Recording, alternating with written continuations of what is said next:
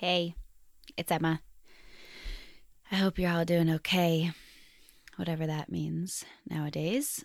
Grace and I are working on season 2, and in the meantime, we wanted to share a little segment we're calling Language Ideas. These will be super short episodes without role play or reflection that will probably just be me talking about current events. And I'll briefly offer some examples of how little snippets of language could sound to talk about different pieces of stories in the news. And as always, this language isn't right and it isn't prescriptive. It's much more of an experiment, a suggestion, one of multitude of ways a conversation could inevitably imperfectly unfold. I'll share some language that tries to address different aspects of what are always really complicated and nuanced stories. And as always, this is not meant to be said all at once with a child, to a child. It's simply meant to help get your wheels turning, or more turning, or turning in a different direction. Okay, let's try this.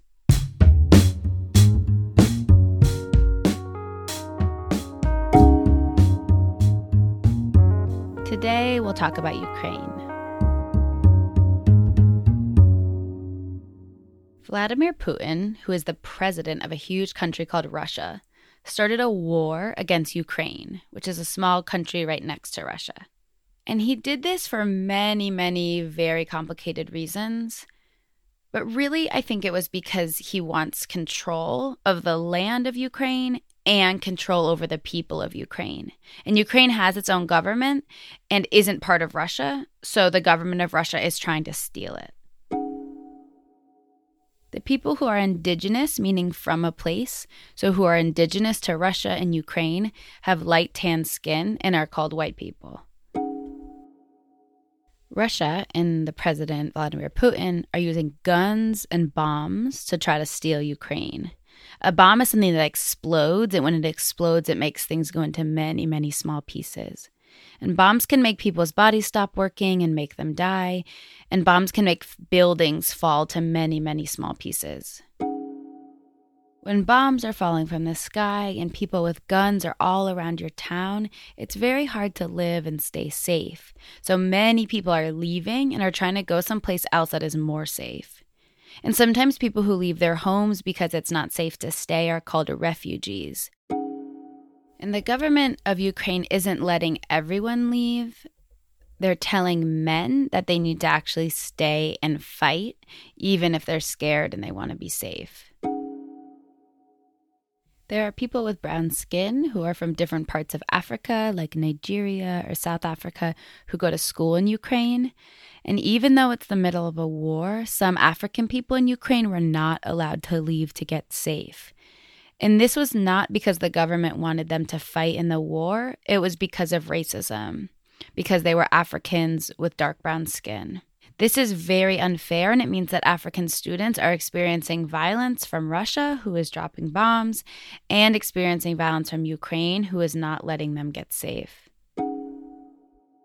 There have always been wars happening and people dying all over the world. But what I notice is that this war is getting a lot of attention from the media.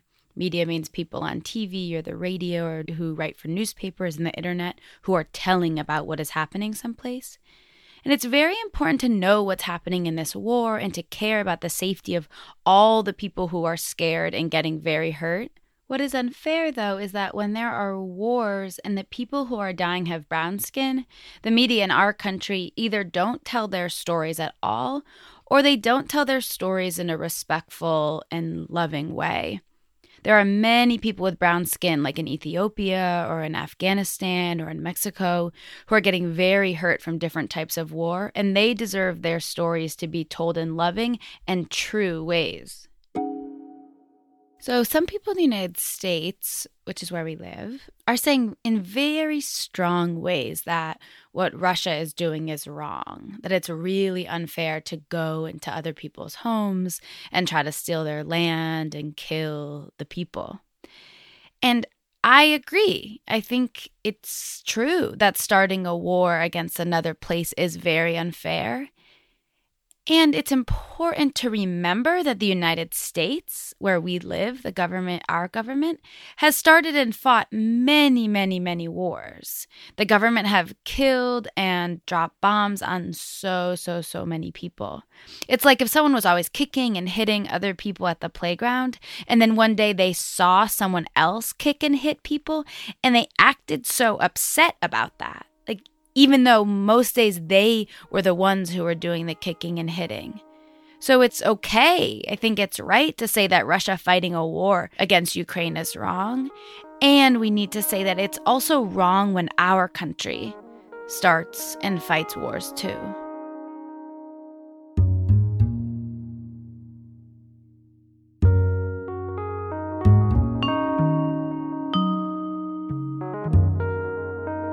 Like always, these language ideas aren't meant to be said all at once. They're missing questions, they're missing space to listen and talk about feelings and body sensations.